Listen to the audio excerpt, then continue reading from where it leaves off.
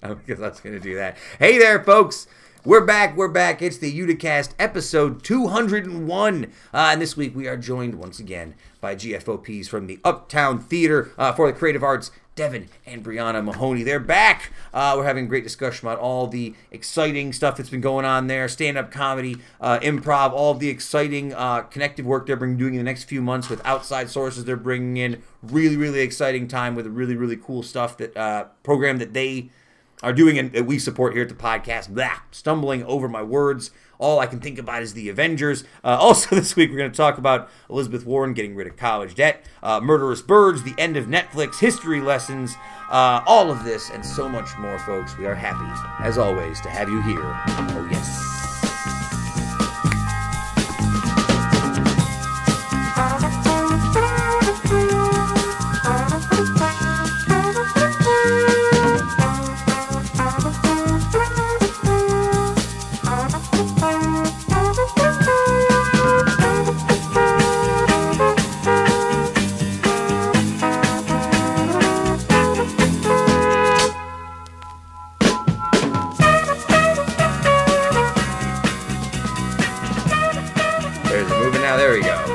Now that's normal. That's how it normally works. We're back, folks. We're back. Back to reality. Bam! There goes gravity. It's the Uticast, episode 201.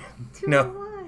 Yeah, the long, slow road to episode 300 begins here. I was just thinking that. I'm like, oh. I know, right? Long way to go. No, this is always what happens, or at least this is what's happened in the last 4 years. Or last couple of times we've come across this, episode 100, episode 200. It's not really an anniversary, it's just a round number. Mm-hmm. The real, 4-year anniversary of the show is another 7 episodes from now, so I don't think we'll do anything special for that besides talk about it during the history session. Oh, so exciting.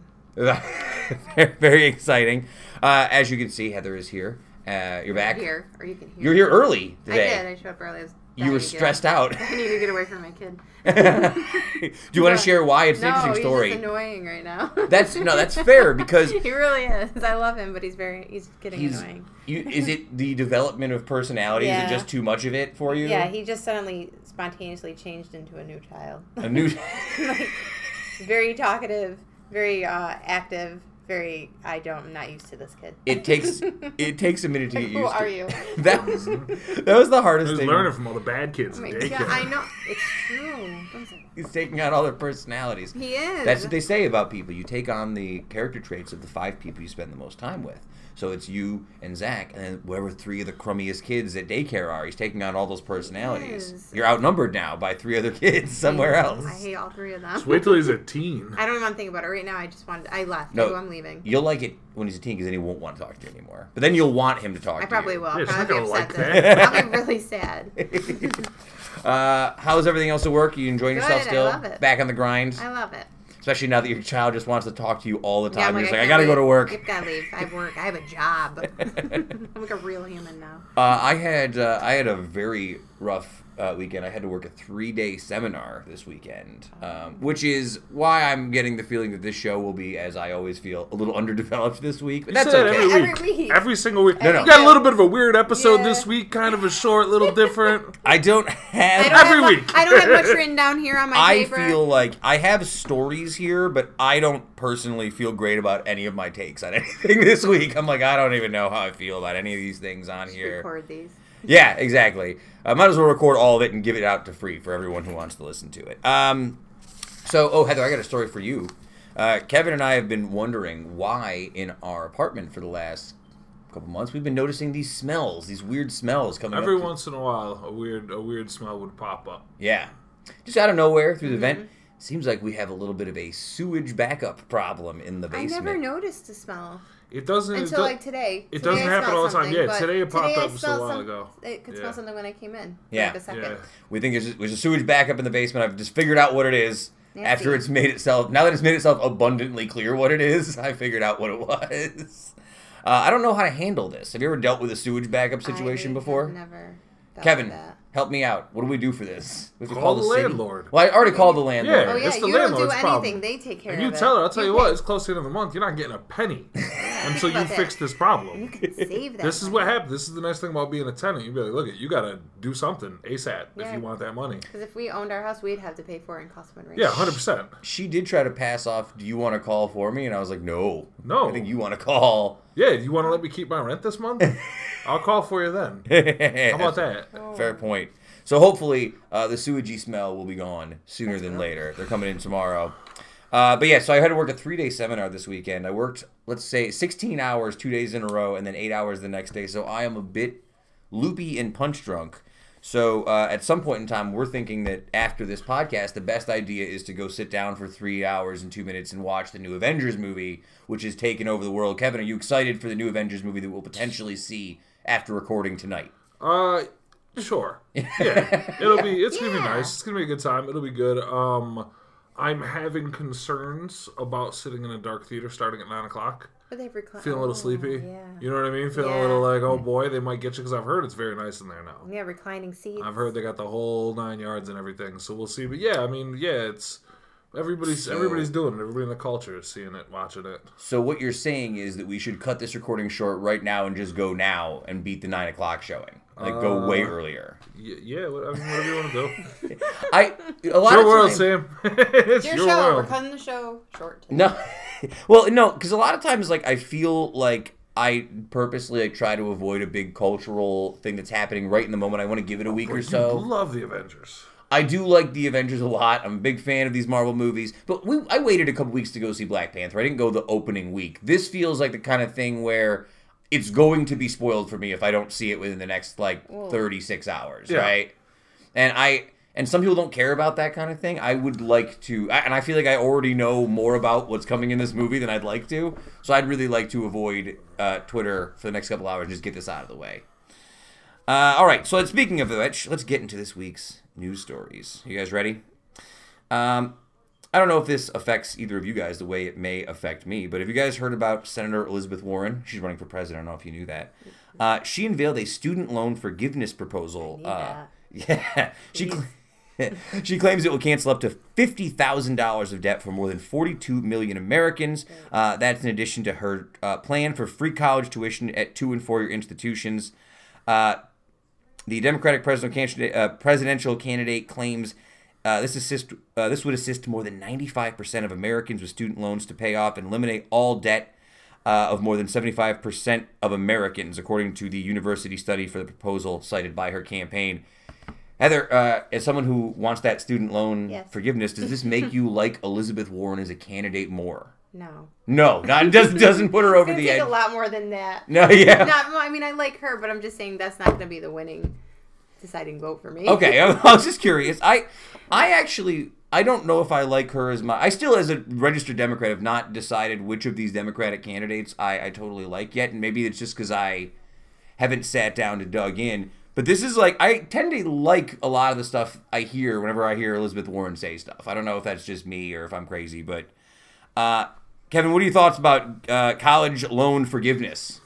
Yeah, it's a great idea. And I mean, it's one of the best things we could do for our economy and for the future of the country. No question. Do you know what the most garbage take I've seen about this is? Oh, please. I have a garbage take, too, so maybe it'll be the same. Oh, you have a garbage take? I have a horrible take I've seen about this, but if it's... Oh, that you've seen. I thought this was your... No. The take that I've seen Yeah. is people saying that Elizabeth Warren doing student loan forgiveness would be a slap in the face to people that have already paid off their loans.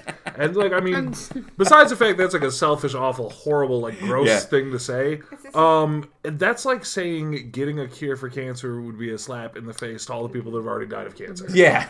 You know what I mean?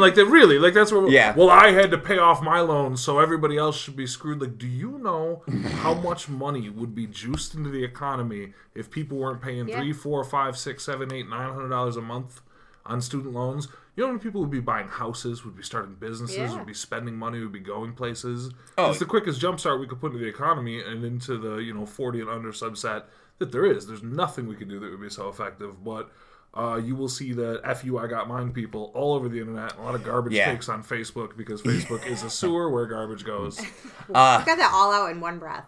That was very impressive. That was great. That was exactly the same take. That's how the brain works, kids. It's just it all flows. Kept going. I'm like, is he gonna stop? No, stop me. Start stopping me because if I just run rickshaw all over everybody. No, I'm gonna say less. I'm done for this segment.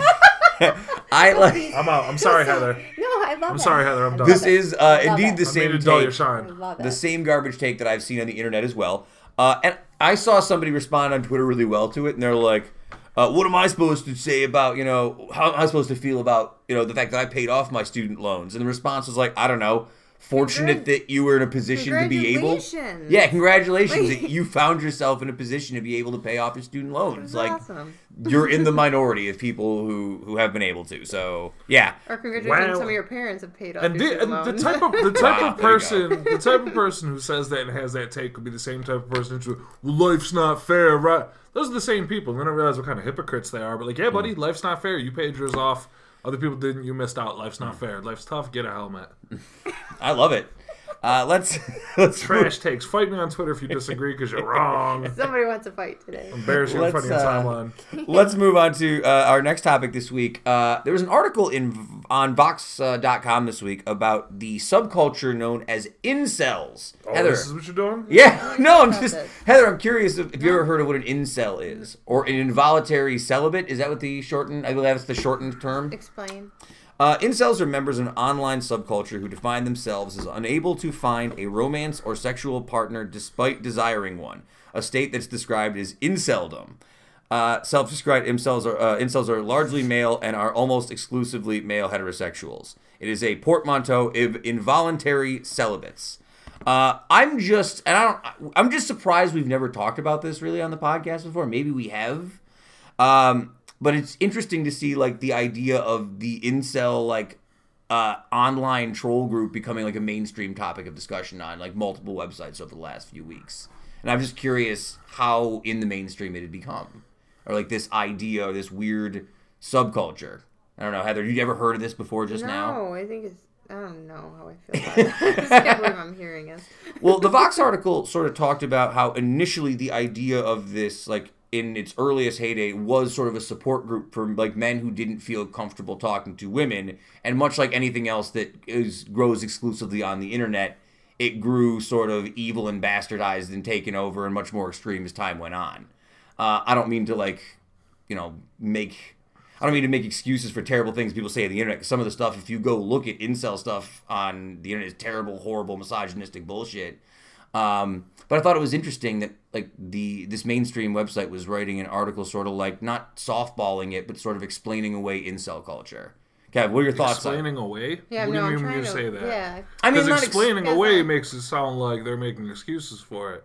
And I read that article too, and they were most certainly not. They were not, but I see it's at all. I wonder if like having like the article like out there, sort of talking about the beginnings, makes it sort of normalized. Are we normalizing it by bringing it out and talking about it in this way? Remotely, we're understanding it. You have to understand. And, yeah.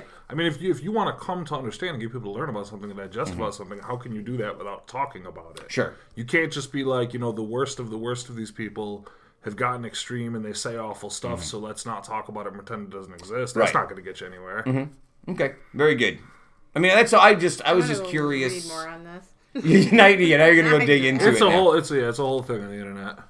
Yeah, I mean, it's really gross. So if you look into it, like, be prepared to see some really horrible, terrible, like, you'll gross, be fine. Yeah, you'll be fine. You'll be fine, but it's like you're just gonna shake your head a lot and just be like, ugh, these people. It makes you feel bad about like the world around you, right? But I wonder if it isn't just something that's become more relevant in the world of technology that sort of makes us feel even more separated than we were before, right? I think it's just it's a big part of it is the large expansion of technology and how technology sort of like shelters us in on ourselves and sort of makes people broad and insular and makes them, I don't know. You say a lot more things on the internet when you would never say to a person to their face, right? It opens up that sort of ability, just like I can say something because no one's ever here to check me on it, and that makes me uncomfortable too. So that's why I have Twitter. That's why you have Twitter, so you can go at people hard, and they can never see you face to face. They'll never know. All right, anything else from the incels before we move on to something a little bit lighter? Yeah, no, move on. All right, you ready for something lighter? Do you guys know about the murder bird of Florida? Did you read about this? So far behind. What is going on? There was a 75-year-old man this week. He was an old man in Florida who was killed by a cassowary. You know what a cassowary is? Mm-hmm. Kevin, for those folks who don't, can you explain what it is? A big old bird. It's a big giant. Oh yeah, it's like a little mohawk thingy. Yes, and it's got like a big claw on its foot. Yes. It's, big old bird. It's a dinosaur, is what it is. And yeah, the 75-year-old man was keeping it in a cage behind his house for unspecific agricultural use. It's actually one of the most dangerous birds. Yeah. How did it get in the cage? I have so many questions. And also, I think that this guy deserved it, right? Play stupid games, win stupid prizes. Yeah, right? Like, you're asking to get... 100%. Yeah, you're asking for this a little bit. It does sort of make you... it is a scary animal, you look at it, though. It's like, why would you ever want to try and catch one and put it in a cage if you Florida, saw it? Because you're from Florida and you're sick. Weird in Florida. You live in Florida, so you're mentally ill.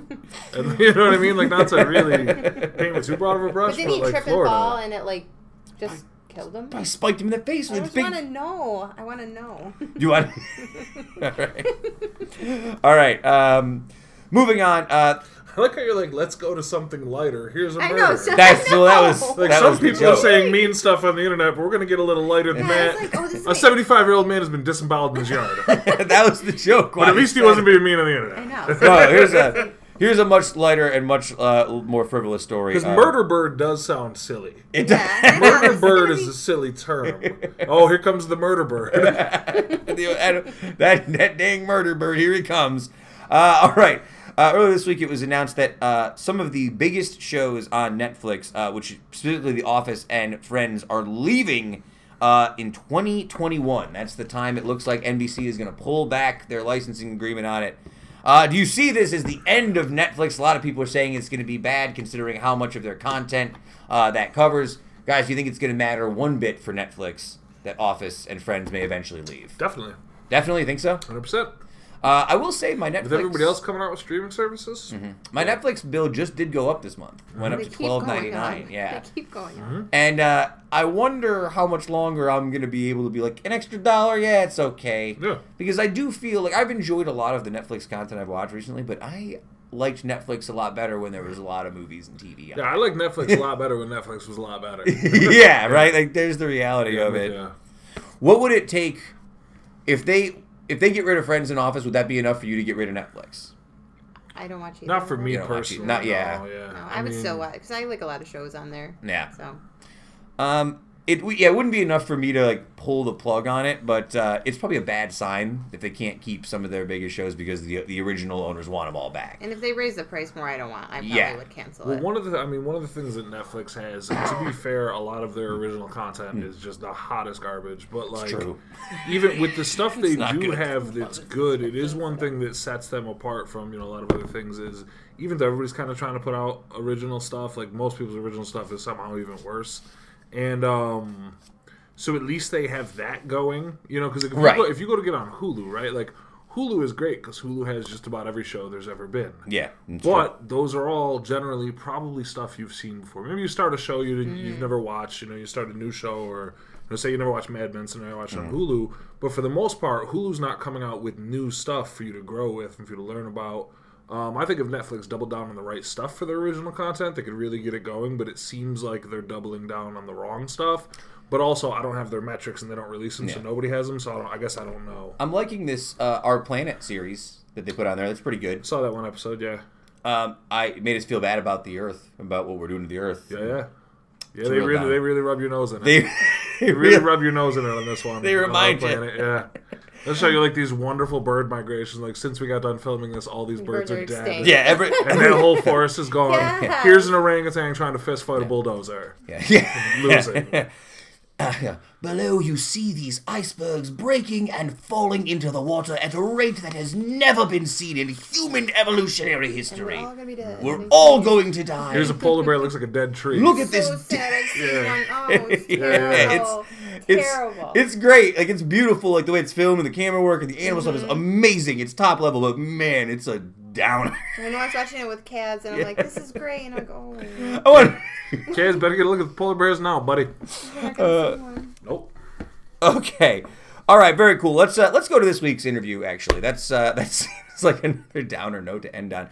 So let's go to an upper note. We brought in our friends Devin and Briana from the Uptown Theatre. I know it wasn't a huge amount of time between the last time they were on. It's only been like 4.5 months. But they're just doing so much. They have a ton of stuff that they're doing. And I always like talking to them. And we still went 50 minutes. That's the way it is with them. They're becoming very rapidly chasing down Joe Marino and Tony Brindisi for most times in the podcast at a rapid rate.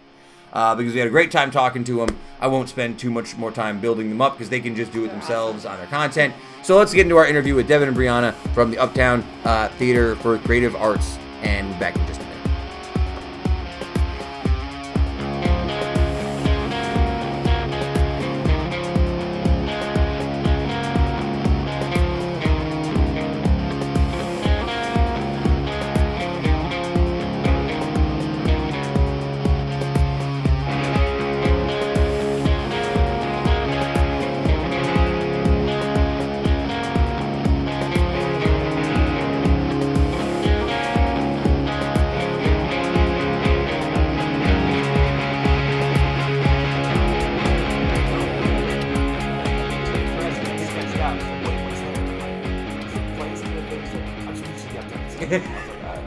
Well, I gotta say, it's nice having you guys right around the corner. That's been my favorite thing about this is not only I'm not gonna give your address out or anything, but you guys live right around the block from us.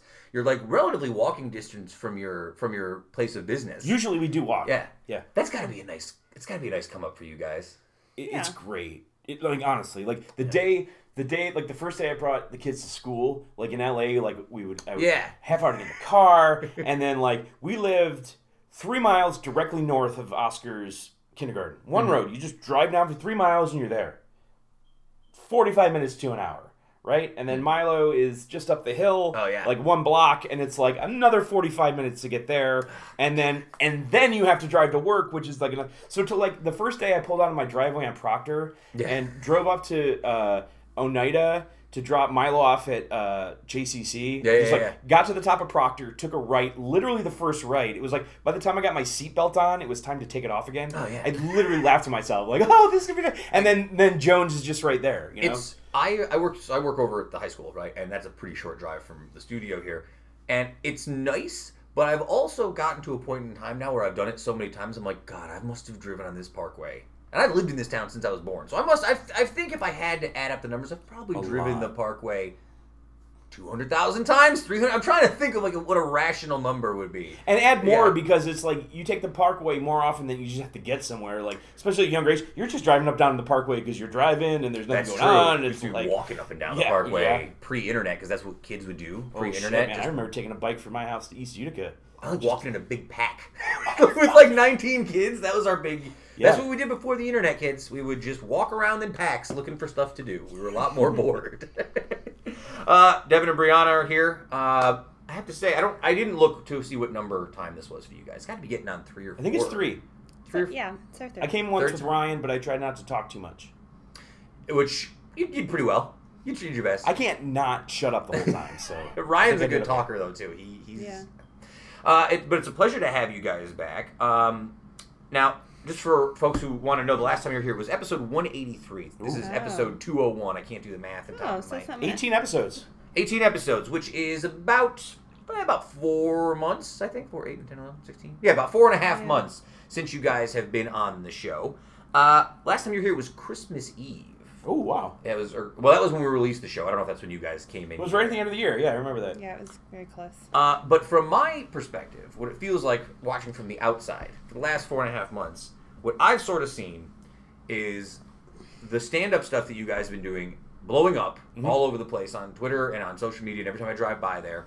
You guys are still kicking with the improv, and you seem to be sort of reaching out and working with a lot of other organizations that are doing improv. How wrong am I, and how close is that to what it feels like the last 4 months have been? No, that is true. We the difference between the last time we were here and now is that we opened the lobby, which opened us up to being able to use that as a performance space and do some different stuff, because before we only really had the studio, which is the classroom, and it's just limited. It's small, it's great, it's cozy, but you're really nice. By the way, I was lucky enough to get a chance to sort of walk through that with just Devin one night when it was me and Kevin, and you guys had the party there. And, it's really, you guys did a really, really nice job. It's very clean. I don't mean clean like you washed it. It's got a really nice, clean design to it, and it feels nice in there. Yeah, it's a lot cozier. And, we switched out the carpet, and It's a lot less purple than it used to be in the lobby anyway. And we did clean it too.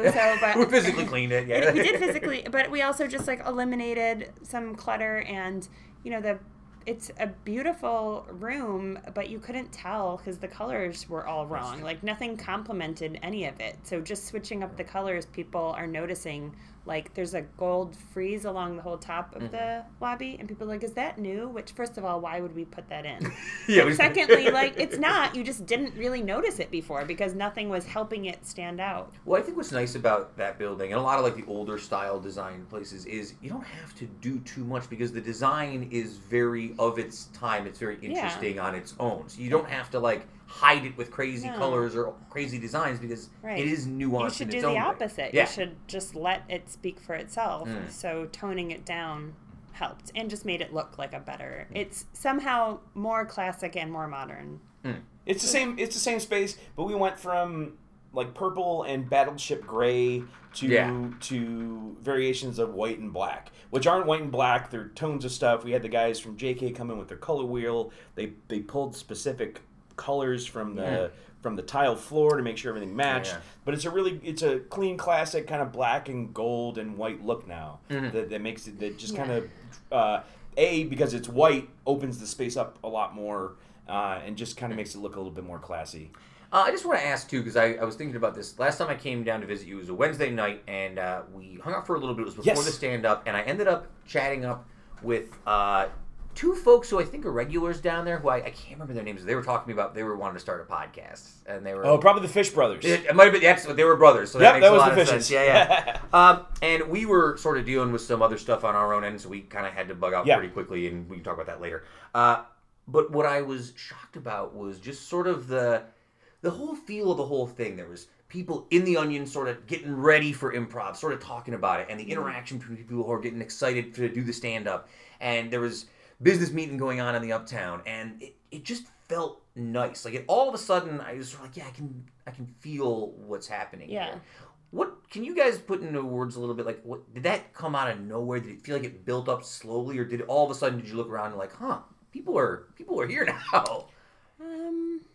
It was kind of sudden, only in that I think people were ready to go, as soon as we could give them a reason. Interesting. Both, right? So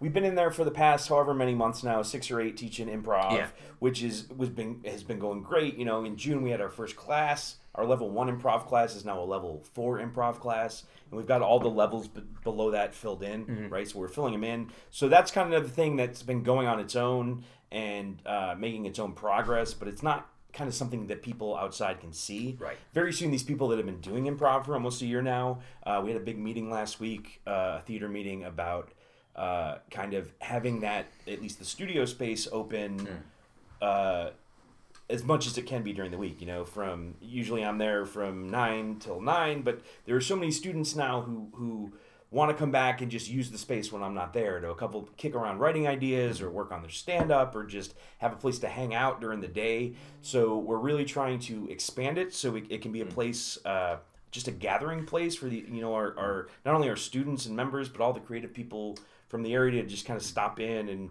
and work out some ideas, which has been really cool. But I think the thing that really turned the corner from us, and Ryan was in here, he started our stand-up program.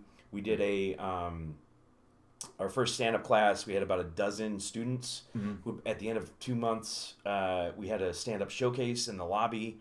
Brought in about 125 people to watch 10 local comedians who before had most of them never been on stage. And they came in and blew it down. So I feel like we're really turning a corner now from where we started, and we're trying to build a community to where now we have a really engaged core group of 20 or 30 people, and every time we do another class, more and more are latching on. Well, what I've noticed, I think, at least from my perspective, a lot of the folks I've seen on our sort of mutual Twitter, Facebook sphere, and I'll specifically quote my good friend Mel Kinney. she made it quote about here how comedy is better than therapy. And yes. Like, a lot of these folks sort of talking about the tangible benefits. We've talked about improv in the past. Improv is sort of practice for real life interaction. Mm-hmm. But stand-up comedy, in a weird way, is sort of like an open form of like public therapy in a weird way for a lot of folks. It's funny, Oren, who runs Domenico's, I ran into him at Green Onion, and he was like, I just got this interview with Dave Chappelle talking about how, like, for him, stand-up is like therapy. Oh, yeah. And he's like, I love that idea. And I'm like, yeah, man, that's what we're pitching here. And more than any feedback I think we've had from our classes, the kind of theme that keeps coming back and back is this is more effective and cheaper than my therapy. Oh, yeah. And I have more fun doing it. Well, I've talked a lot with people who've done stand-up in the past, in my own personal life, on this podcast, all over the place, because I've been fascinated with stand-up since I was a kid. And I think that as a musician, what always scared me about it was the difference of, if I was a musician, I could always hide behind the guitar, right? You got a guitar in front of you, a little music, play a solo, I can lean farther away from the microphone, but that nakedness, that sort of raw vulnerability that exists, it's like a lightning rod, it's like a nerve ending, and it's very visceral and in the moment, and that is something that I feel like is you don't get to flex that muscle in your life otherwise very often, right? Like I don't know, have you done any stand-up, Briana? I feel like I'm not. I feel like Devin would want you to, right? Has he tried to convince you to? He hasn't. Really? But what? You said in a couple improv drop-ins, which we're doing every Tuesday night at 8 o'clock now. Oh, yes, that's right. People are jumping up. So I like trying to join in on improv. It's fun. Mm-hmm. It's not scary. You just kind of go with it. Right, yeah. You're reacting to other people. You're working the team. I get why people find it potentially nerve-wracking or intimidating. It's not, in my opinion. It's just fun. It's just like playing around. This is stand-up I still find intimidating. A conversation I've had this week, in fact. Like, you bring up music, and like, I have always wanted to, been interested in stand-up and wanted to do it and been intimidated, right? Because you have to, much like a guitar, you have to stand up there and say, this is material I've thought about, I've worked on, I think is funny, and now I think you're going to think it's funny. And that, to me, as an improviser, standing up on stage with nothing and making it up is much easier, because if you don't like it, it's like, well, yeah, asshole, I just made it up. If you don't like it, come up and you try it, right? With stand-up, I feel like the idea in my mind is that you want to come up with bullet points. That's probably not the case. You almost want to be honed down to the letter and the T in the way that you sort of present yourself. So. Not just the letter and the T, but word choice, kind of diction, beats, diction. It's really great, and I'm not a stand-up, and I'm trying to learn, but to see there was already an existing body of stand-ups here in Utica, like Brendan McGurk, Phil Canarelli, Gordon Clues. These are guys who are working on their comedy every week, and it's it's down to the second and the word choice, and they're really polishing their stuff, which is great to see. And Wednesdays is your stand-up open mic at the moment. That's 8 to 10. 8 to 10. So it's free for students and members. It's $5 in the jar if you want to show up otherwise. But it's we've got people who are working on polished sets to people who have never been up before. But it's what we keep hearing is this very supportive room. We're getting at least 25 people a week, sometimes as many as 35, 40 people coming from Syracuse and Albany and Binghamton to work on their sets. So it's really become our most action-packed night, kind of. Wonderful. That's great. I have a couple less performance and more technical-based questions for you guys. Okay. On February 26th, I think, was when I saw about it.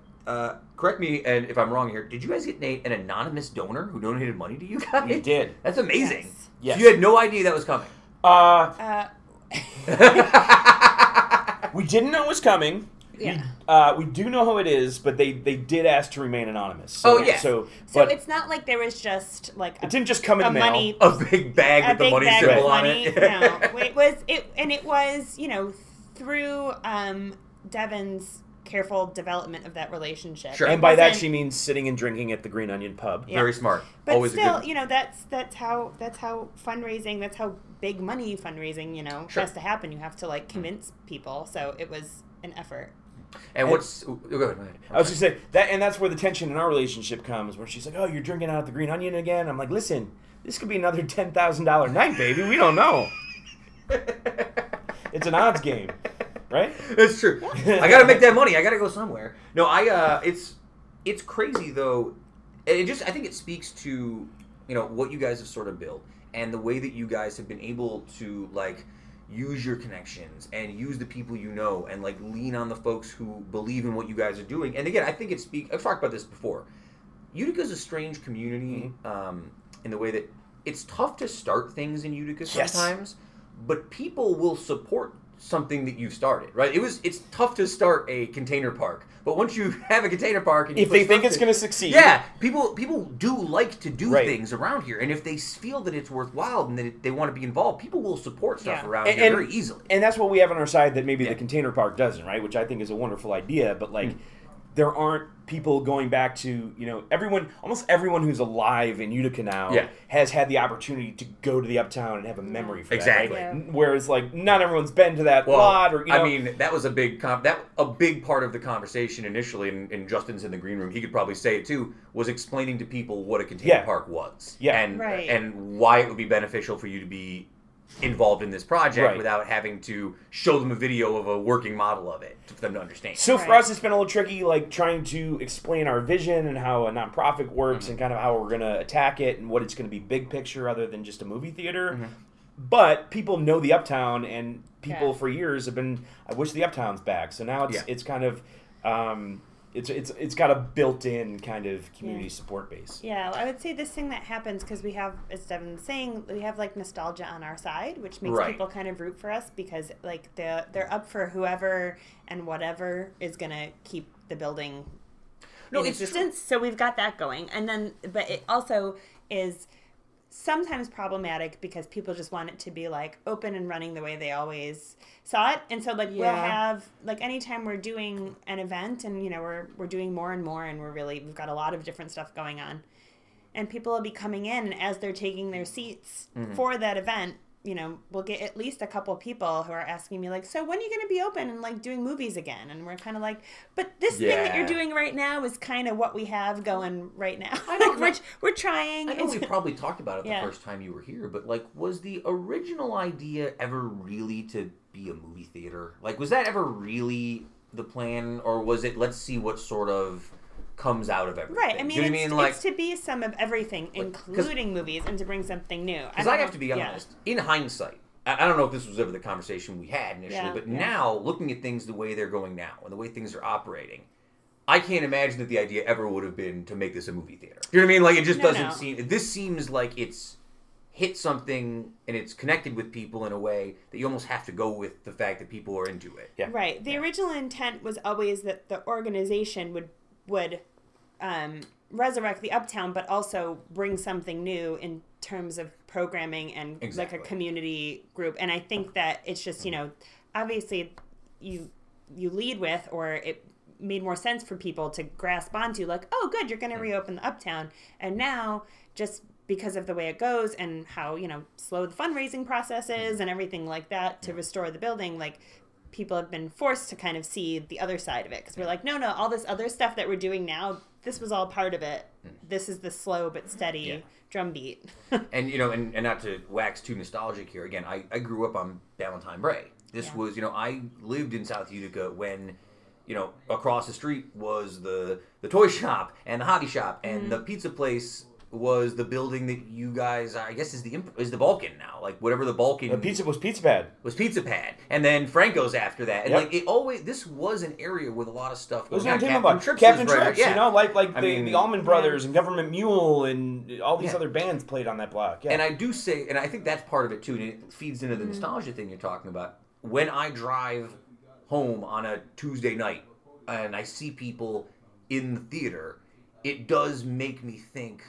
Yeah, I can see it makes sense. You can almost visualize like this area and what it could be if people were more interested in bringing cool, snappy things to this area, like it felt like it was 15, 20 years ago. And that's the vision more than anything, right? And it's always going to be a movie theater. We're always going to show movies. Right. The question is, what movies are we going to show and why? Yeah. Right? Like, we're not going to necessarily be playing new stuff.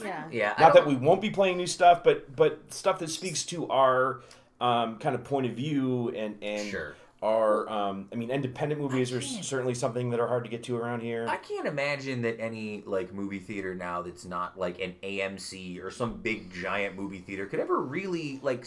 No, if you want to, like, how much would it cost you if you were like, hey, we want to premiere Endgame here on Avengers Endgame? It'd probably cost you more money than you'd ever make back, right? Right. It's no... Yeah, I don't know what the numbers are on that, but, like... It's not really a sustainable... Yeah. Exactly. Business model, and it's very limiting because there's so much more that people are also asking for. Right. Besides movies, that if we were just like, no, we're only doing movies and we're not doing comedy and, plays and everything else that people want. I mean, for me and Utica stuff, we did the damn pop-up movies for 4 summers in a row now, and really, and it was successful, and it wasn't successful sometimes based on almost solely what movies you chose, right? Like, it's 100%, even a free movie, people were like, nah, I might not come see Space Jam. Movies are a hard game. It's a hard game, but especially as a solo game, but as a part of another, a pinwheel of other big things, it certainly can fill in one spot. I just have a quick side question for you before I want to move on to something else, but... I know you guys are always talking about expansion stuff, and it started off with the improv and expanded into doing more stand-up comedy. Is there a next target you'd like to reach out for in terms of some other skill or technique? You ever thought like musical theater, writing, something along those lines? Yes. Yes. So one of the things is already happening, though neither Devin or I spearhead it, so we're not the experts. But so Laura Salvaggio, who's on our board and who also heads up the theater program at Utica College. Oh, sure. So she started up the plan to start doing some more like live theater. So live theater, yeah. Right. So which we are now calling Uptown Stage. Uptown Stage. Oh, nice. We have their own little separate, and they're part of us, but I'm not always the best advocate for it because I can't really take credit for it really, other than helping market it. But they're part of our team. But we so they did Prisoner of Second Avenue, the Neil Simon play. Yeah, it's Matt Burke or Mike Burke. I know one of the actors over. He's been on the show before. He was not in it. He wasn't in it. I take it back then. No, he was in Players One. Yes. The Players One. Oh, okay. I see.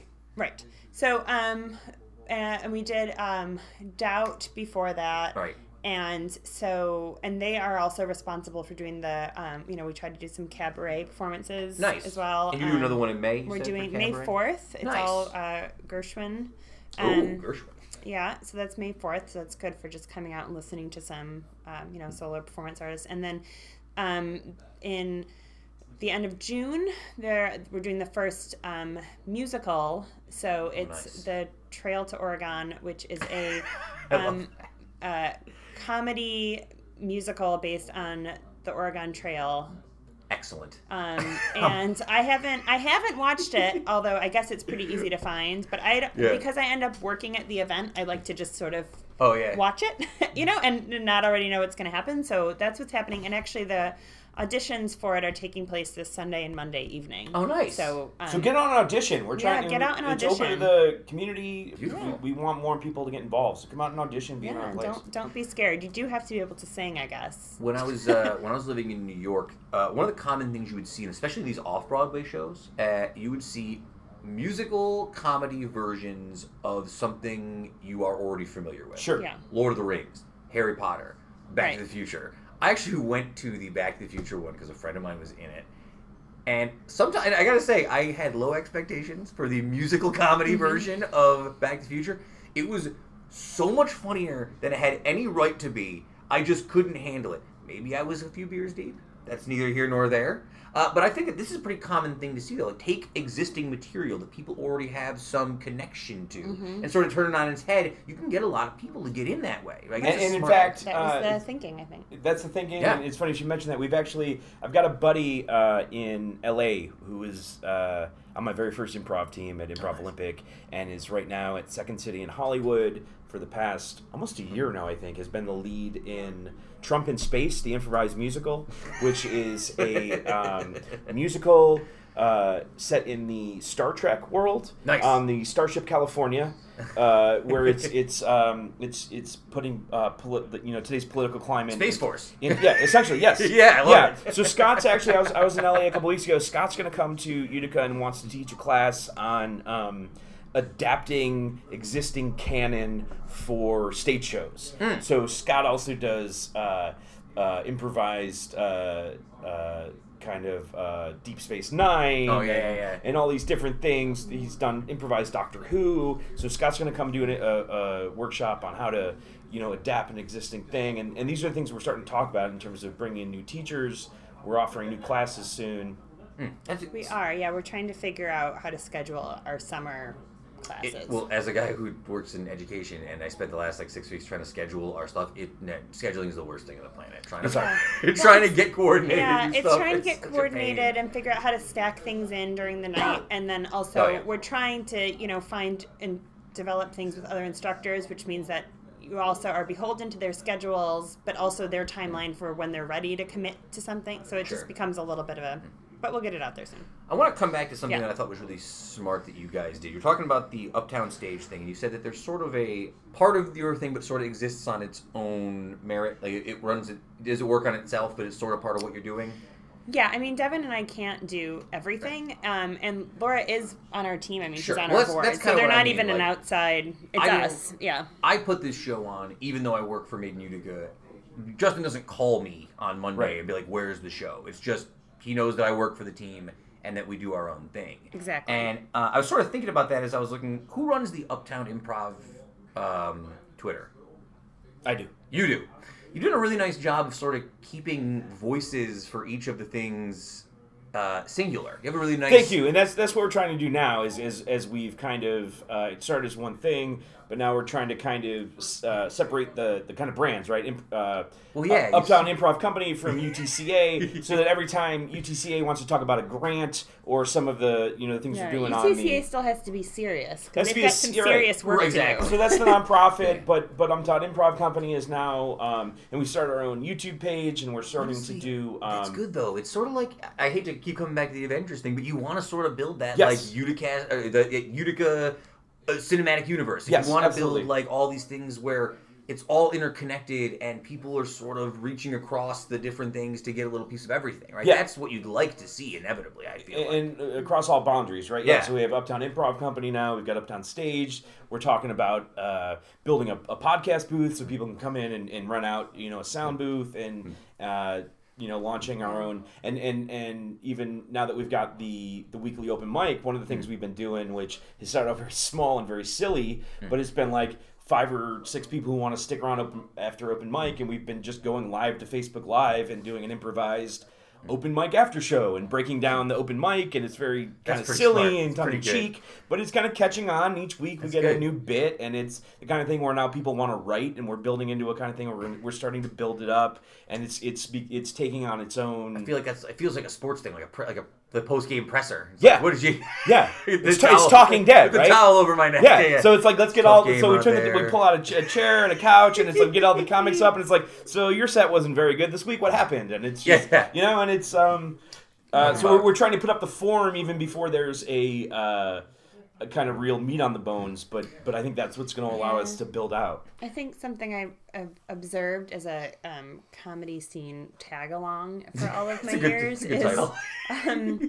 is that there's just always I think everyone is looking for an opportunity to just keep playing around. They'll be writers' rooms on shows, and then even when they're breaking for lunch, they just start doing a bit, and it's don't you ever just stop? There's always... And for people like that, they don't. Right, and that's the thing. So it's they come do their thing, and then after they want to mess around and make up things and sketches. It's a relatively contemporary feeling, though. I think that we look around and a lot of people are stressed out, and a lot of people, and I don't mean just on a political thing. I mean people are tired and broke, don't have money, and are stressed out by the world that's around them. I think especially whatever it is. I think our generation, we take it hard.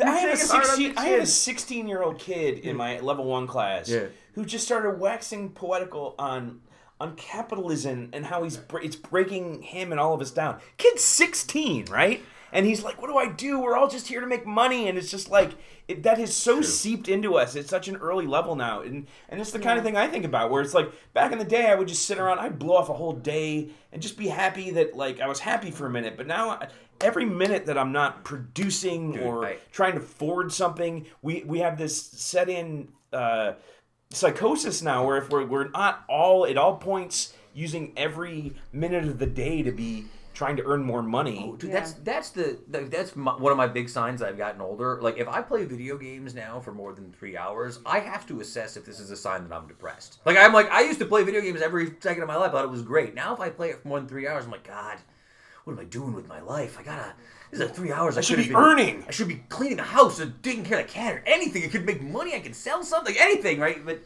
I think that's just a sign of times where everyone feels like they're chasing it.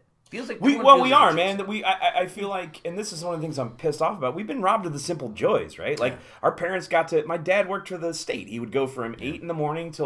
till 4 or 5, and then come home, not think about his work all day till the next day, and he's still getting paid half his salary 20 years after he retired. It's something that I talk a lot with parents about when they, especially kids in high school, for our generation growing up, I think the question was like, parents were always on you, teachers on you. What are you going to do with life? What do you want to do with your life? What do you want to do with your life? Now the question has sort of become, what 5 things do you want to do with your life? Because the one thing you want to do with your life probably isn't going to be enough to help you afford a stable living. You're going to have to do a lot of different things. And Brianna, I know you're working you're working 2 jobs. You're doing the Uptown thing, and I think you're also working another job, are you not?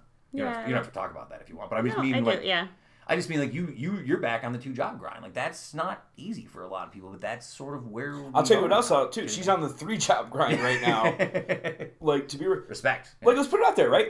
Bria's working. She's working not paid, probably more hours than I am at UTCA. Yeah. The 2 of us are running this thing. She's working a full-time job at Hamilton College doing marketing. Mm-hmm. She's writing at least 2 or 3 days a week on freelance writing assignments that come in because they pay a great hourly rate. Mm-hmm. And I'm doing the same thing. I'm working at the Uptown, at least 40 or 50 hours a week. I'm doing, I'm teaching at Utica College.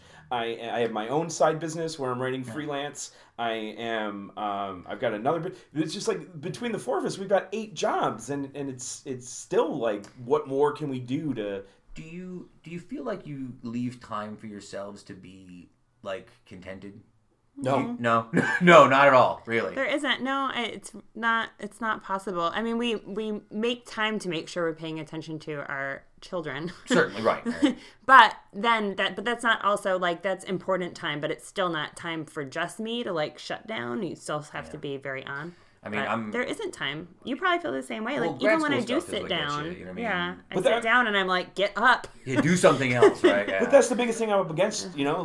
Is just having today I got 10 minutes early to Oscar to pick him up from school, and I just shut down the car and I just sat there with my eyes closed for 5 minutes and breathed, and I was just fuck, this is all I there's just no downtime from the time I get up to the time. You'll laugh at me. You want to know what I was doing you guys came over, for full disclosure, they're taping this about 6 o'clock on a Wednesday. I was working until 5:15 when I just dropped off all the kids. Do you know what the kids were doing today at 4:30? They were dissecting cow eyes in a science lab. That's what I was watching at 4:30 when I was trying to prep for this interview. I'm God, I gotta write down some cow. What is this?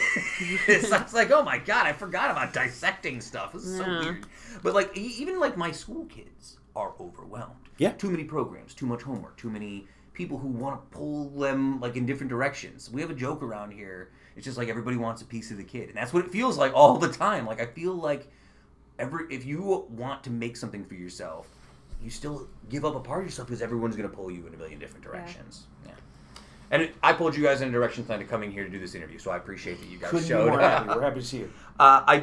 We're getting almost toward the time that I know you said you had to run out by about 7. Yeah, but I can come back and whatever. I want to hit a couple things. Much of our list anyway. That's true. I do want to get a couple quick. Was there any other updates for any upcoming events? I know you guys wanted to talk a little bit about Story Engine. You said you were talking about. What are the other things we have coming up at the Uptown?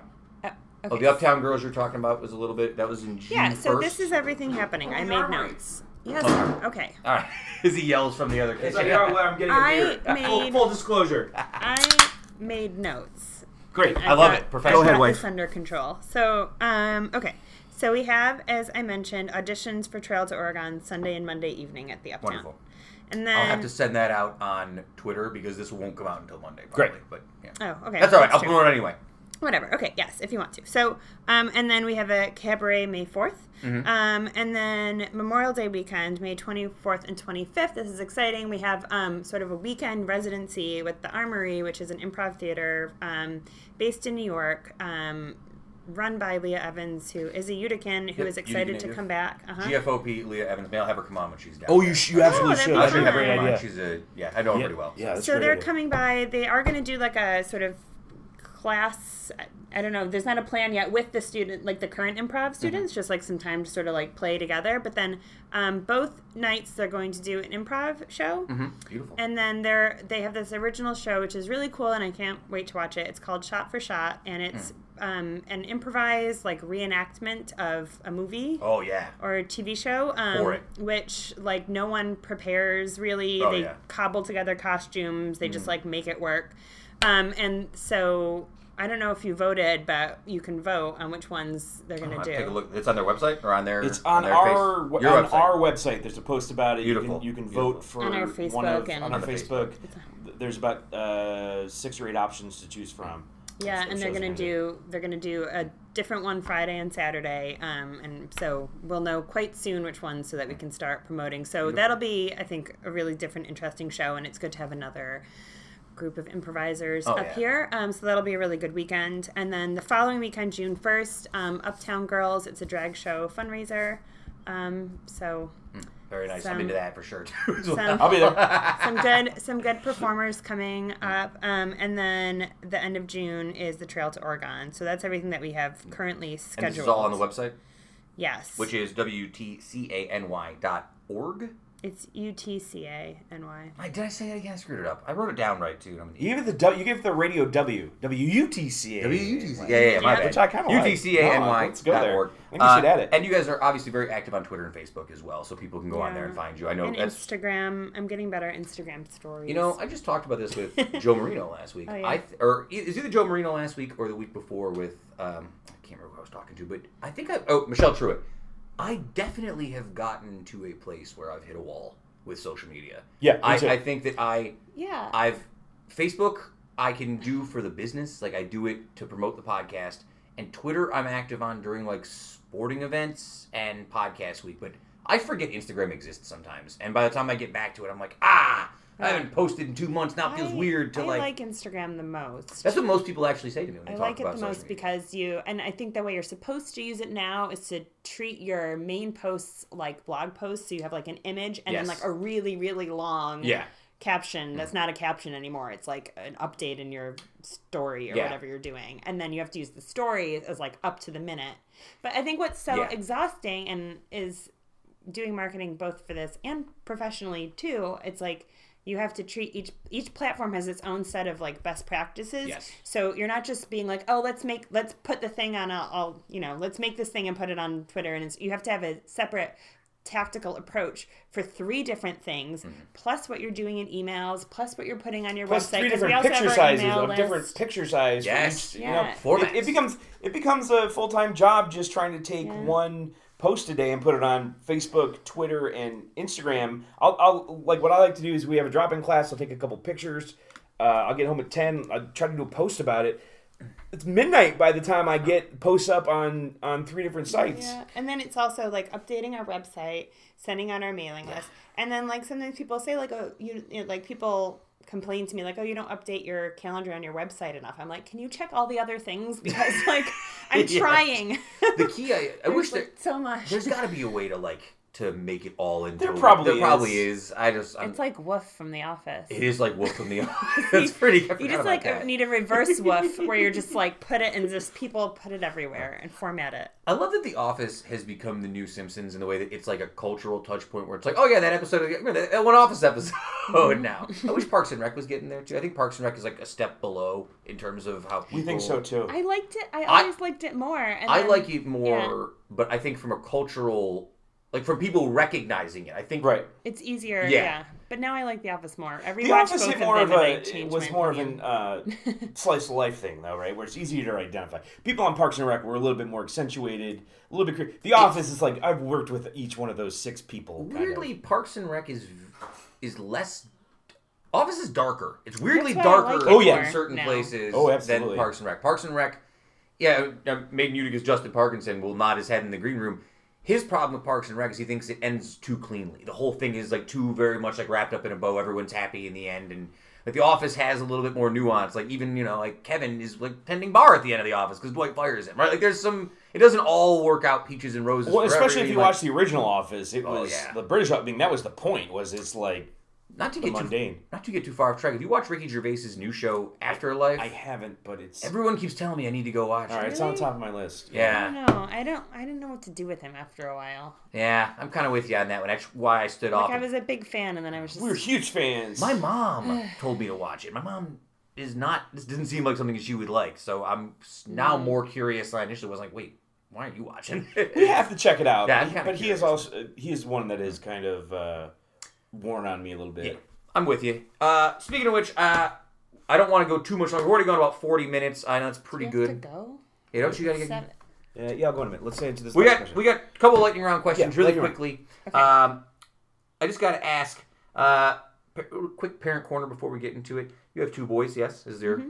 Are they into these Avengers movies? Are you guys going to get dragged into going to see this movie at some point in time? Yes, in the next absolutely. Couple of days? Are you into it, or are you sort of over it now? Do you not care about these Marvel movies at all? Because I have a feeling that this movie, if it isn't the biggest movie of all time, will be considered kind of a disappointment, right, for people? Here's the thing. I think it's gonna be. And from what I've heard, so like people are like, it's a like magnum opus. But here's the thing. Like I was never. It's funny coming from me. I was a huge comic book nerd growing up, and like for years was like, why don't they make this all into movies? And when they first started doing it, I wasn't super into them. Yeah. Right. The original X-Men movies. I think Iron Man did a lot for everybody. Iron Man's where it turned around. But the idea they came up with to take these characters and make this world where with Iron Man 1, every movie builds on the last one and they're all interconnected. It's really stunning. In it. Like, that's one of the things I want to do at the Uptown is watch all the Marvel movies in order over a weekend, right? Your mind, I feel like. Yeah. Like, but the stuff they've built into it and this... Just from a filmmaking aspect, like no one's ever undertaken a project like this before, right? Where like however many 20-something movies all climax in one movie, like just for that, it's fantastic. Speaking of which, let's get to the lightning round questions. And this is a tough question for you guys. I'll get you guys to debate it for a second. If they were going to make a movie about you guys and your life, who would you guys want to play you? I could see like a little bit of a Anna Kendrick, Seth Rogen thing going on here. It's just my opinion. Seth Rogen would be good. You're scrunching your face like you don't like Anna Kendrick. I do like her. That doesn't seem correct, though. Who would you? You're going to be self-deprecating about this, I feel like. She's a, what's her name? Oh. The British one. Emily Blunt? No. Which one? Who? The one from Neighbors. The one that Seth Rogen is married to in Neighbors. Oh, Rose Byrne. Yeah. More of a Rose Byrne. I see, yeah. I don't know. I can see it. Wrong. I can see it. Yeah. You'd be a Charlize Theron type. She's very serious. Oh, yeah. I would want Channing Tatum to play me. Channing Tatum. I would think here's the thing, like, as just a regular sort of white dude, like, you could get, like, 19,000 actors to play me, and they'd be like, yeah, it's close enough. Yeah, you get a chubby guy with a beard and glasses, and, like, anybody would buy it. That's fine. It's all good. I want, like, Winona Ryder. Ooh, yeah. From the 90s, but it's probably more accurate if it's like Stranger Things, because I feel like I'm just that unraveled these days. I feel like... In that case, I want Everlast to play me. If we're picking somebody, I guess it would be Sam Rockwell for me, because I'm a big Sam Rockwell guy. I'm a big mark for him in pretty much everything he does. Moon? Okay, I love that. What is your favorite fast food item of all time? Favorite fast food items of all time? You guys lived in the West Coast, so if this isn't an In-N-Out thing, I'm going to be really annoyed. It's not. I like Taco Bell bean burritos. Taco Bell is still probably my number one, honestly. Like, at the end of the day, like if I had to pick a fast food, I'm going to Taco Bell. The Whopper. The Whopper? Like a straight Whopper? A like original Whopper. Burger. Listen, don't come at... Like, I love In-N-Out. Don't come at me with that. A Whopper? Is In-N-Out overrated? No, it's not. So it is as good as everyone... Not overrated. No. It's fantastic. Yeah. If they came here, I would eat it every day. Mm-hmm. It's not. It's fair. It's fair. It's good to know, because I was always curious. It's like one of the things about the West Coast that I'm like, The French fries are not good unless you get them animal style and they put a bunch of stuff on them, and then they're delicious. The secret menu is really the fun part. That's what I've heard about that. You have to like know all the tricks and tips. Yeah, because the only thing on the menu is like cheeseburger or hamburger. animal style. They just put cheese and grilled onions. Is that what it is? It's cheese and grilled onions. It's grilled onions, cheese, and special sauce. Which is just Thousand Island dressing. But yeah, sure. French fries. But you just put that on everything. What's a movie that you guys always stop and watch if you're flipping through on TV? Ooh. Oh, that's not even a thing that people do anymore, I suppose. Flip through television. I think it is. I mean, I still do. They do. I stop on You've Got Mail. You've Got Mail. Wow. Never Been Kissed. Never Been Kissed is hilarious. I stop on a lot. So I don't know. It's just they're not like my favorite. They're just always on, and I always stop and watch them. You know what movie's kind of in that wheelhouse that I got into a couple weeks ago that I forgot about was 10 Things I Hate About You. That movie is still great. I think that's like awesome. I mean, Braid is one of the best rom-coms. I'll tell you a movie that every time it's on, you would not think I would watch it. I will watch it to the end, no matter what point it's on when I get it. Coyote Ugly. Coyote Ugly? Yep. Really? Yes. I don't think it's a good movie. You just watch it. I cannot not watch it when it comes out. Good. They're just on. No, but like there's like cute girls that dance in a bar and Piper Parabo, and there's that cute Australian guy. Like it's just I can't not watch Coyote Ugly if it comes on. Spending time in New York City, I remember walking by. There's a Coyote Ugly there, and I was like, "Hey, like the movie," and someone I was with was like, "It's not like the movie. It's gross." And I was like, "Oh, that's kind of a downer." I'll give you guys one last one to close out on because I know we've gone longer than I planned to. Give me one book, album, movie, or show that you guys are currently reading, listening to, or watching. Ooh, separately or together, that's fine. I don't know if you guys watch the same stuff. Book, album. Doesn't have to be one of each. One of any of those. Book, album, movie, or show that you guys are listening, reading to, or watching. Well, we just watched a few episodes of What We Do in the Shadows, which was good. Oh, the series. Yes. Did you like it? Uh-huh. Yes. Yeah. Have you seen the movie? Okay, so it's one of those things that's on my Amazon Prime list, and every time I go on, I'm like, I'm going to watch this movie tonight, and then I don't watch it. Sam, it's maybe my favorite movie in the last 10 years. It's that good. That's Taika Waititi, the guy, yes. the guy from and Thor. Jermaine Clement, and from Flight of the Conchords. Yes, and Rhys Darby's in the movie. And they are not in the show, but they're not in the show. Are part of, like, they write and direct the show still. So it's still of the same minds, but they're not in it. So we watched that. That was good. Watched that. Still huge Good Place fans. Brooklyn Nine-Nine. We're huge fans of. That's something my sister in Chicago has been yelling at me to start getting onto because I don't have Hulu, I guess is my MO on that. I need to get Hulu. We just cut the cord. Yeah. Well, we didn't cut the cord, but we got the other things. We have both now. So now you added more cords. No, I screwed this up. I added, because I didn't want to have cable anymore because I was like, we don't really watch this ever. So I got the Hulu that also has live TV, which is more expensive, but still less than cable. And you still get all the other Hulu library, which we were paying for Hulu anyway for all the other stuff. So we just bought Stars for $9 a month because Oscar needs to see Godzilla movies, and it's the only place you can get them. Oh, dude, so we have all these streaming services anyway, so I was like, I'll just get the Hulu live thing. So I did, but then we've had it for 3 months, and I haven't canceled cable because every time I start to, and I'm on hold, I'm like, I don't really have time for this, and so now we just have everything. Yep. Barry, we just started season 2 of Barry. I'm holding off because I want to get a couple episodes in so I can stream it because I'm a huge Bill Hader mark.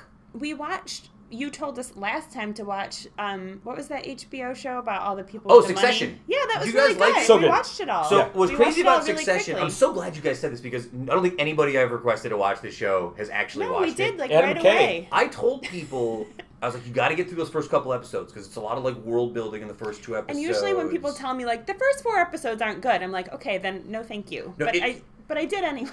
But there was a point in time in that show, and it's the sequence where he's going to the meeting, and he gets stuck in the car, and he's like, the son who looks like Don Jr. Yeah. He's going to the meeting to shut down his dad, Brian Cox, and he gets stuck. And that whole episode, I remember watching, holding my breath, what is going to happen? Oh my God. I was I'm in on this show.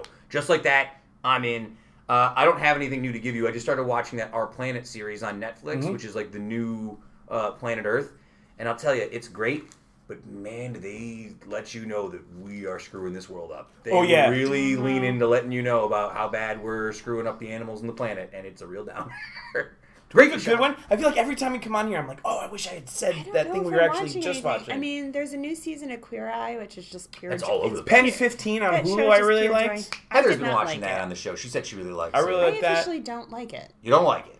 No. She gave up. Here's the thing. Here's the thing for me retiring to Utica, which is a thing, where I got we started watching him, and about 7 episodes in, the first title card up is flashes by me, directed by Andrew DeYoung. And for 7 episodes, I was like, hold on a second. Andrew DeYoung was on my first improv team. So it's holy shit! Andy just directed half that series. It's just one of those things that we're gonna you don't expect to see, but your little buddy who was just a guy now is the director of Pen 15, which is penis if spelled out. Yeah. My guy like that is I have a friend out there. Shout out to my buddy Lee Zarrett. Lee Zarrett was an actor in New York. He was friends with my sister. They went to college together. And then years later, I was watching Boardwalk Empire. I think it was the season 3 premiere, and he is a thief who robs Nucky Thompson's safe house with all his booze, and then he gets shot by I figured it was Michael Pitt or somebody. Yeah. I was I remember watching because I was in on the show at the time, and I didn't know he was going to be on the show. I was sitting there, I'm like, oh shit, Lee just got killed by Steve Buscemi. Oh my god, this is so awesome. Crazy. Again, we almost went 50 minutes. Not surprising. Great. You guys always stay longer than I mean to have you on, but that's why I love having you guys on. That's why you guys have been here so much. Listen, I love what you guys are doing. I felt genuinely heartbroken when I found out that your birthday party was the same night as my sister's birthday party. I shit you, Justin and I realized that later on. We're oh, we are the worst friends. Terrible friends. I'm so sorry. Don't worry. Hopefully I'll keep aging. We'll do it again. I hope so too. And again, where can people go to check out all the info? It's utcany.org, Facebook, Twitter, Instagram. All of it. We're on all the things. All of it. You guys are the best. I love having you guys on. Thanks. Thank you for coming. Come by the Uptown. I'm going to come by. No, I swear to God, I say this all the time. I'm real close to the end with grad school. I'm good. I got student teaching coming up in the next couple of months. I will be a bigger part going forward. I just need to start pulling my shit Great. together. We're looking at something. We want to have a Uptown Summer Festival this summer. We're talking about some really fun things, so we can't wait to fill you in on those things. Always a pleasure, folks. We'll be back to the show in just a moment. Thanks, Sam.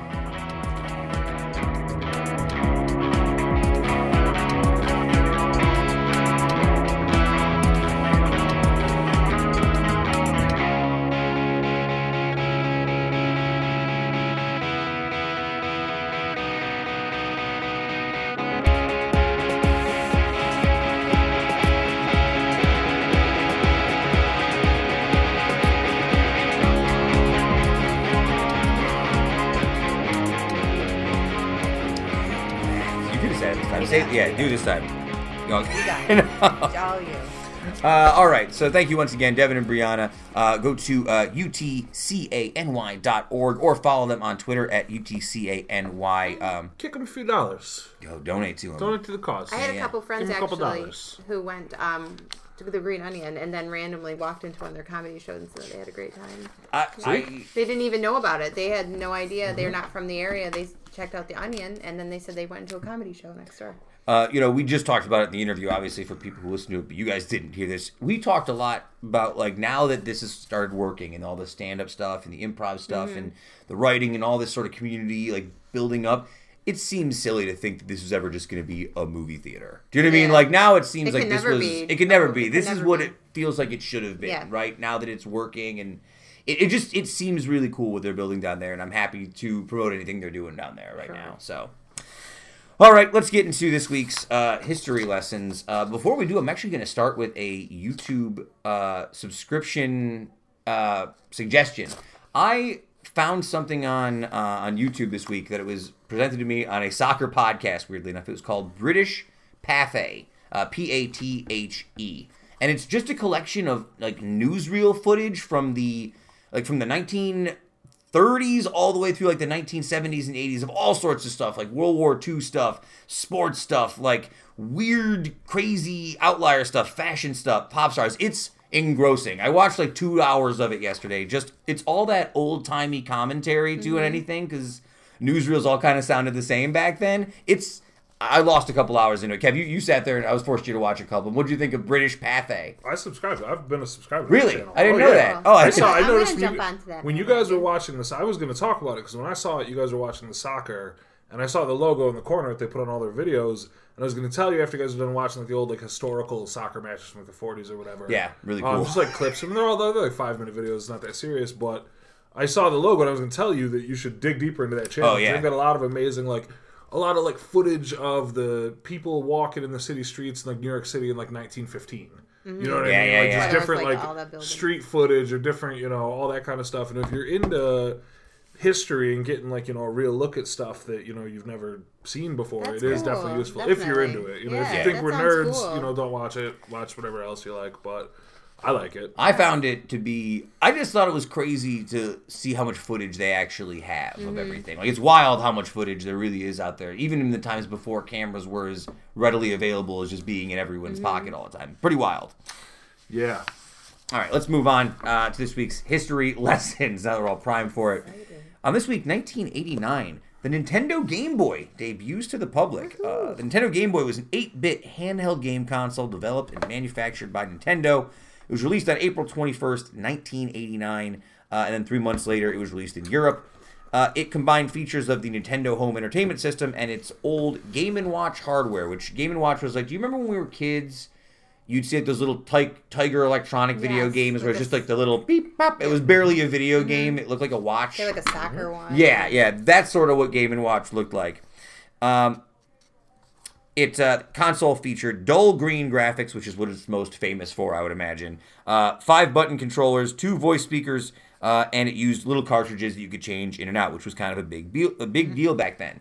At launch, it sold as a standalone unit, or it came bundled with one of 2 different games. Can you guys guess either of the 2 games? Tetris is 1. Super Mario Land 2. Super Mario Land 1. Oh, there you go. So there, those are the 2 games. It was good, though. You guys were right on that. Did you have a Game Boy? I had one. It was really ubiquitous, I would say. For like, if you grew up in a certain era, like I think every kid sort of had it. It was really cool to have when you were a kid. Before, it's hard to put into words what it would have been like now because it seems so quaint. But I played with it constantly. And we didn't have the light backlight on it yet because the first one didn't have that one, so you couldn't play it like in your room with the lights off or anything. You had to buy that big stupid attachment that went over the top. Which I didn't get, so. Well, I didn't have it either, but like rich kids had it, right? The magnifying screen and all that. I had the thing where you could connect your Game Boy to somebody else's Game Boy and play them in games. Yeah.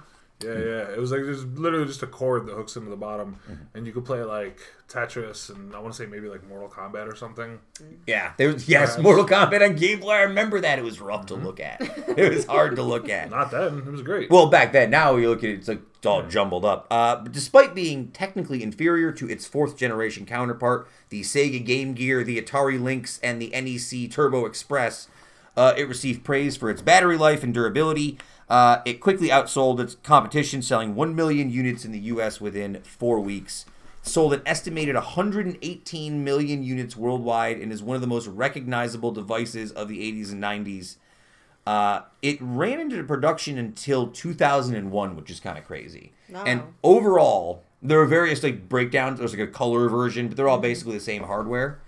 It is the number 3 best-selling video game system of all time. I believe it. Full stop. Can you guys guess the 2 systems that sold more than this one? Or just an actual no, all like systems Nintendo? come. No, Nintendo did not sell that many. There's no PlayStation. PlayStation 2 is the number 1 best-selling video game system of all time. Yeah, because they had a DVD player in it. We've talked about this in the past. In the year 2000, getting a DVD player in your video game system was a huge deal. The other one I never would have got. Something called the Nintendo DS, which came out. I forgot about that. DS is colossal. Yep. Yeah, I guess I didn't know. After that, number 4 was the original PlayStation in 1994, the Wii from Nintendo in 2006. The Sony PlayStation 4 is the highest-selling current generation system that's sold 94 million units, which seems kind of crazy to me. Even now, like, the video games are such a big business. Xbox wasn't on there? I feel like I heard about that all the time. Why is that crazy to you that they're bigger now than they've ever been? Yeah, I know. Just because growing up, I feel like video games were so dismissed all the time as like this frivolous bullshit that no one would... because now other things have exceeded. Yeah, but those people are in nursing homes, and now the kids who are playing video games are the adults. Oh, yeah. I mean, I'm not saying that I thought video games would be gone. I'm just surprised that it became so culturally like ubiquitous everywhere. I always thought it would be somewhat like niche-y. It wouldn't be as big as like movies or TV in that way. It's an interesting take. I'm just surprised. I never expected it as like a guy who grew up playing Nintendo that something so quaint would evolve into something so consuming. I think maybe it's different for me because as a guy who grew up not really playing many video games at all, and looking in a bit more from the outside, it seemed inevitable. Because I watched it take over, and I watched all of a sudden, I'm like, oh, damn, this person... Oh, and this person plays games too, and this person, like, it seemed like this was inevitable, and it's only going further in this direction. That's fair. It's funny. Let me see here. Let's move on. We'll move on to the next one. So on this day, 1992, the 208th and final episode of The Cosby Show aired on NBC. It's been here. We'll start off. It's such a good show too. Well, we'll talk about like what happened at the end in a second, but let's go just about some core facts about the show. It spent 5 consecutive seasons as the #1 rated show on television. It was one of only 2 sitcoms ever to do that. The other one was All in the Family, which itself is another kind of show. Spent all 8 of its seasons in the top 20, which is pretty impressive. TV Guide called it the biggest hit of the 80s and almost single-handedly revived the sitcom genre and NBC's ratings fortunes. This one didn't age well. TV Guide also ranked him the #1 greatest television dad, which seems kind of weird. It seems weird now in hindsight. Reruns of The Cosby Show have been pulled from several networks and venues as a result of his Cosby's eventual conviction for sexual assault. In November 2014, TV Land pulled it. The last TV station to air it in the United States is TV One, which I've never heard of. Oh, I've just heard of TV One. Yeah, that's the only place you can watch reruns starting in May of 27. Bounce TV, which we get with our weird cable package that you connect. It's not a cable package. It's a stripped wire that hangs near the window. And you press the ditch. Yeah, you can get Bounce, and that used to air it up until April 26th of last year. So that was the only place you could see it otherwise. I mean, I'm not clamoring to go watch The Cosby Show or anything now. I think, though, the key point of that is he really was one of the most like culturally important people in America for such a long time. And man, how the mighty fall, right? Don't be a jerk. Don't do bad things, and maybe bad things won't happen to you. I don't know. Life lesson in there somewhere. All right, let's move on. On this day, 1997, 42 million people watched Ellen DeGeneres publicly declare she was gay on ABC. I was actually one of them. My mom really liked that show at the time. I didn't remember this, though. Did you guys... So, the episode was called The Puppy Episode, and it made, it was like a huge show. It won a Primetime Emmy Award for Outstanding Comedy Writing. She won a GLAAD Award for this. ABC, after that episode, renewed the series for another season, but they also put a parental advisory warning before every episode, which DeGeneres strongly criticized, saying, this is her quote, "It was like this voice, like you're entering some kind of center for a radiation center. It was very offensive. You didn't know it was going to affect ratings." And then she said it was hypocritical because the Drew Carey Show and Spin City had both featured examples of men kissing each other with like laugh tracks with no like parental advisory warning, and she thought there was a double standard. It didn't last much longer. The show didn't last much longer than that. Yeah, it canceled after the 5th season. I mean, she weirdly has become even more famous now that she's on the second show, the Ellen sort of talk show. I feel like sort of gave her like... She was doing tons of stuff before this too, but like now she's culturally relevant even like in another generation now too, which is really impressive. She is a host of the Academy Awards, Grammys, Primetime Emmys. She has won 30 Emmys and 20 People's Choice Awards, which is more than any other person. In 2016, she received the Presidential Medal of Freedom. I did not watch her Netflix special that came out. I heard it was only okay. Did you like it? It was okay. It was supposed to be a comedy show, and sometimes it got serious. I think she was just kind of using her platform for what she could, but I would rather see more comedy. Yeah. And on this day, 2008, the animated series The Simpsons surpassed Gunsmoke as the highest episode count television show of all time at 659 episodes. Is Simpsons the most important television show of all time? No. No, you would say no. Nobody on that one? All right. Nope. It's been announced that it will be renewed for another 2 seasons after this, 31 and 32.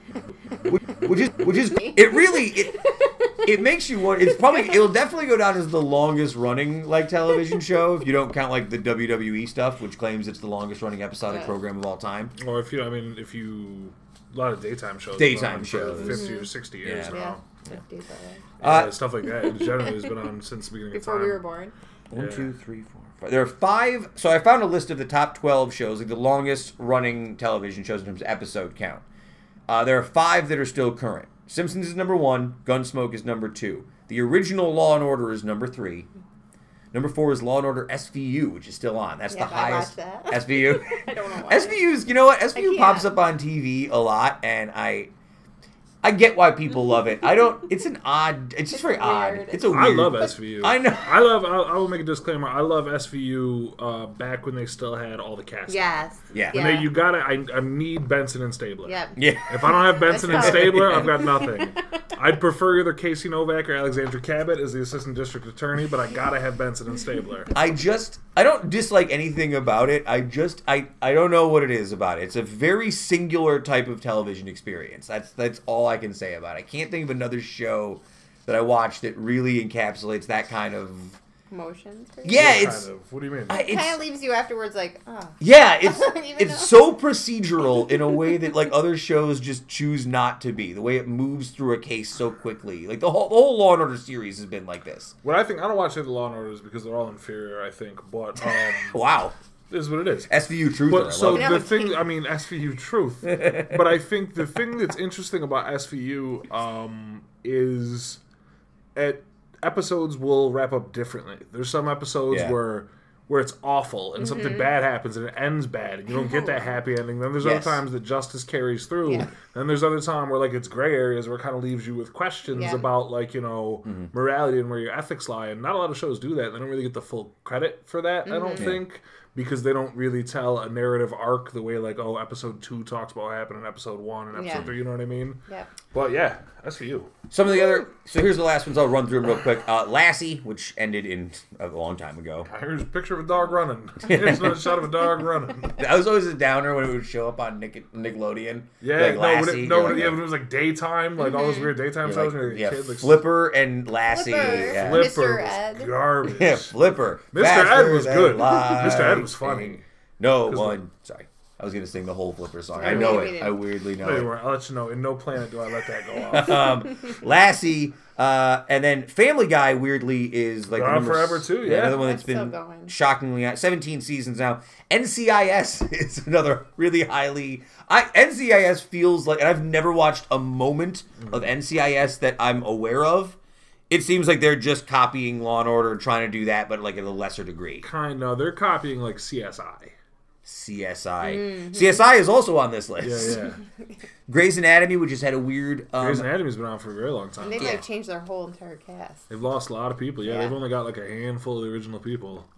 It's got a weird like afterlife on like streaming. Like a lot of my students in school like it for some reason. It's very dramatic. A lot of people watch it on stream. A lot of people watch it all right, and then CSI ER, the Jack Benny program, and American Dad was the last one, number 12, which, I mean, good for them for getting as many episodes of that show out as he did. Seth MacFarlane making money, good for him, I suppose. All right, I have 2 mailbag questions, some other blogs. These probably won't take very long. I can't imagine these will inspire a lot of debate. Let's see what happens. Question number 1. Is Back to the Future a sci-fi movie? Of course. Yeah. Of course. Yeah, I felt like that was... I guess the argument was like... I saw that on whatever Trash Cast thing. I saw that out somewhere. I don't remember. Yeah, I don't know. We probably picked it up from the same place, but I saw it. I'm like, how's that a question? Yeah, it seemed odd that Of course it is. It can be a sci-fi movie with elements of other stuff in it, but the premise of going back in time in it... Yeah, what would be the argument against it? I'd like to see the person. Yeah, is there an argument against why it's a sci-fi movie? Of course it's a sci-fi movie. Yeah. I thought that was an odd question, when somebody asks, is Anchorman really a comedy? Yeah, it's a comedy. Yes. I mean, what the hell kind of question is that? And, okay, movie. Did you get your head? And here's the other one. Am I crazy for setting up my living room with 2 TVs, or are you crazy for not having done this? Just having 2 TVs, I can watch all these things at the same time has been a revelation. I only bring... Here you go. Let's hear it, Sam. Yeah, I want to hear it. Let's hear it, Sam. Talk to him about it. Talk to him about dual screen tech. Yeah, dual screen tech. Dual screen tech is the name of when I decided there are 2 events that require to be on at the same time streaming. Usually this happens during a wrestling pay-per-view that coalesces with some sort of sports final, right? Like I can't... Like if the NBA finals co-align with a WWE pay-per-view, I will get 2 televisions and put them next to each other and stream them next to each other with one having the volume on and one not having the volume on. So I understand where this guy's coming from, being excited about, like, he's revolutionized the world by watching 2 TVs at once. There's a limit to this. You can only do it for, like, it kind of hurts your head to pay attention to 2 things at once, especially on 2, like, big screen TVs. I feel like I have a hard time with it as I've done it more and more. Kev, what are your thoughts on when I've brought out the dual screen tech? I mean, you are out of control, especially when Justin is a bad influence. Yes, and, of course. Getting gassed on, like, watching, like, we got to watch all 9 soccer games now. Yes, well, that's going to happen in a couple weeks, so. I don't mind it. So I can't think of 2 of anything that I care enough about to watch on 2 screens. Like, genuinely, like, even if it's like, oh, well, here's game 2 of the World Series. Okay, who cares? It's game 2. Right. You know what I mean? And even then, like, maybe if it was like WrestleMania and game 7 of the Yankees in the World Series, then I gotcha. You know what I mean? Right. I see that to some degree. But that question was not bringing out a TV and setting up. That question was having 2 TVs set up permanently. That's your permanent setup, which is terrible. That's insane. It's just it's dumb. It's all horrible. Too much stimulation. I wouldn't be able. It would drive me bonkers. Just get your picture-in-picture. They've had that on like every TV for. Picture-in-picture seems like a scam though. Picture-in-picture is for sure a scam. Like I feel like even that, like it's a smaller picture of something else. Am I paying attention to that one? Like what? You can flip back. You can go back and forth. I feel like that didn't work as easily as they wanted. Just make a choice. Make a choice. Be an adult. Make a choice. I mean, that's where we could sort of end it right there. I was going to talk about Jeopardy very quickly, about this guy with the Jeopardy winning streak. We had talked about it on the podcast a couple weeks ago as the guy who had broken the Jeopardy single-day win total. As of right now, he is on a 15-day win streak. Justin Parkinson came over one day and made us watch an episode because he was in on it. Kev, we watched the whole thing. What did you think of this guy? His name is James Holitzer. I did not watch the whole thing. You did not watch it? No, I left. I watched most of it. I don't remember exactly what I did or where I went, but I definitely didn't watch it. I heard he was weird. Yeah, he seems to be weird. Okay, so he's a professional Las Vegas sports bettor, right? So right off the bat, you can tell that his mind probably works in weird ways. He's probably kind of like... gaming the system. Yeah, he's gaming the system.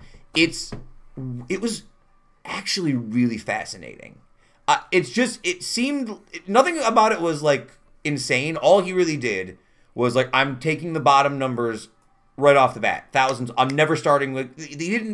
He bucked general Jeopardy tradition the whole time, which is you start with the low numbers, the easy questions, and then you work your way back up. I thought you said he was taking the bottom numbers. Well, that's like traditional Jeopardy method would be... You said that's what he's doing. What is he doing? He starts by getting the biggest numbers first. So he takes the top numbers. Right. The highest value numbers I've always thought that's what people should be doing. Why are people not doing that? So his idea is he's thinking about it like gambling, right? Like, I need to have a bank of money so that I can start with to work from. Like, if I'm going to lose some money, I got to have some to have before I lose it. Yeah.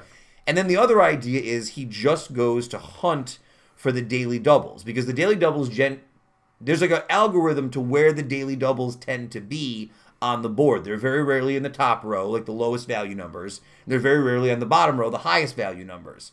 So once he gets that big lump of getting all the high value numbers in the bottom, then he just starts hunting for daily doubles, and then he can get out like $20,000, $30,000, $40,000 ahead of everybody else, and the game's over in 3 minutes. It's actually really fascinating and also kind of boring and kind of like sad to watch these people like not understand how to stop him. It's also like it's the Golden State Warriors thing where it's like, yeah, we're going to take threes because a 3-pointer is worth more than a 2-pointer. Yeah. Why are you not like you should be you should be going after the largest available number on the board at all times. No one is going to be able to beat him unless they start doing what he's doing to him. Someone's going to have to do it to him. Right? I hope nobody ever beats him. Mm-hmm. I hope that it just goes on. They should have him and Ken Jennings just play one-on-one. They should have Ken Jennings be the host when Trebek's gone. Yeah, did you say that when we were watching? That's a good idea. I think that's a good call.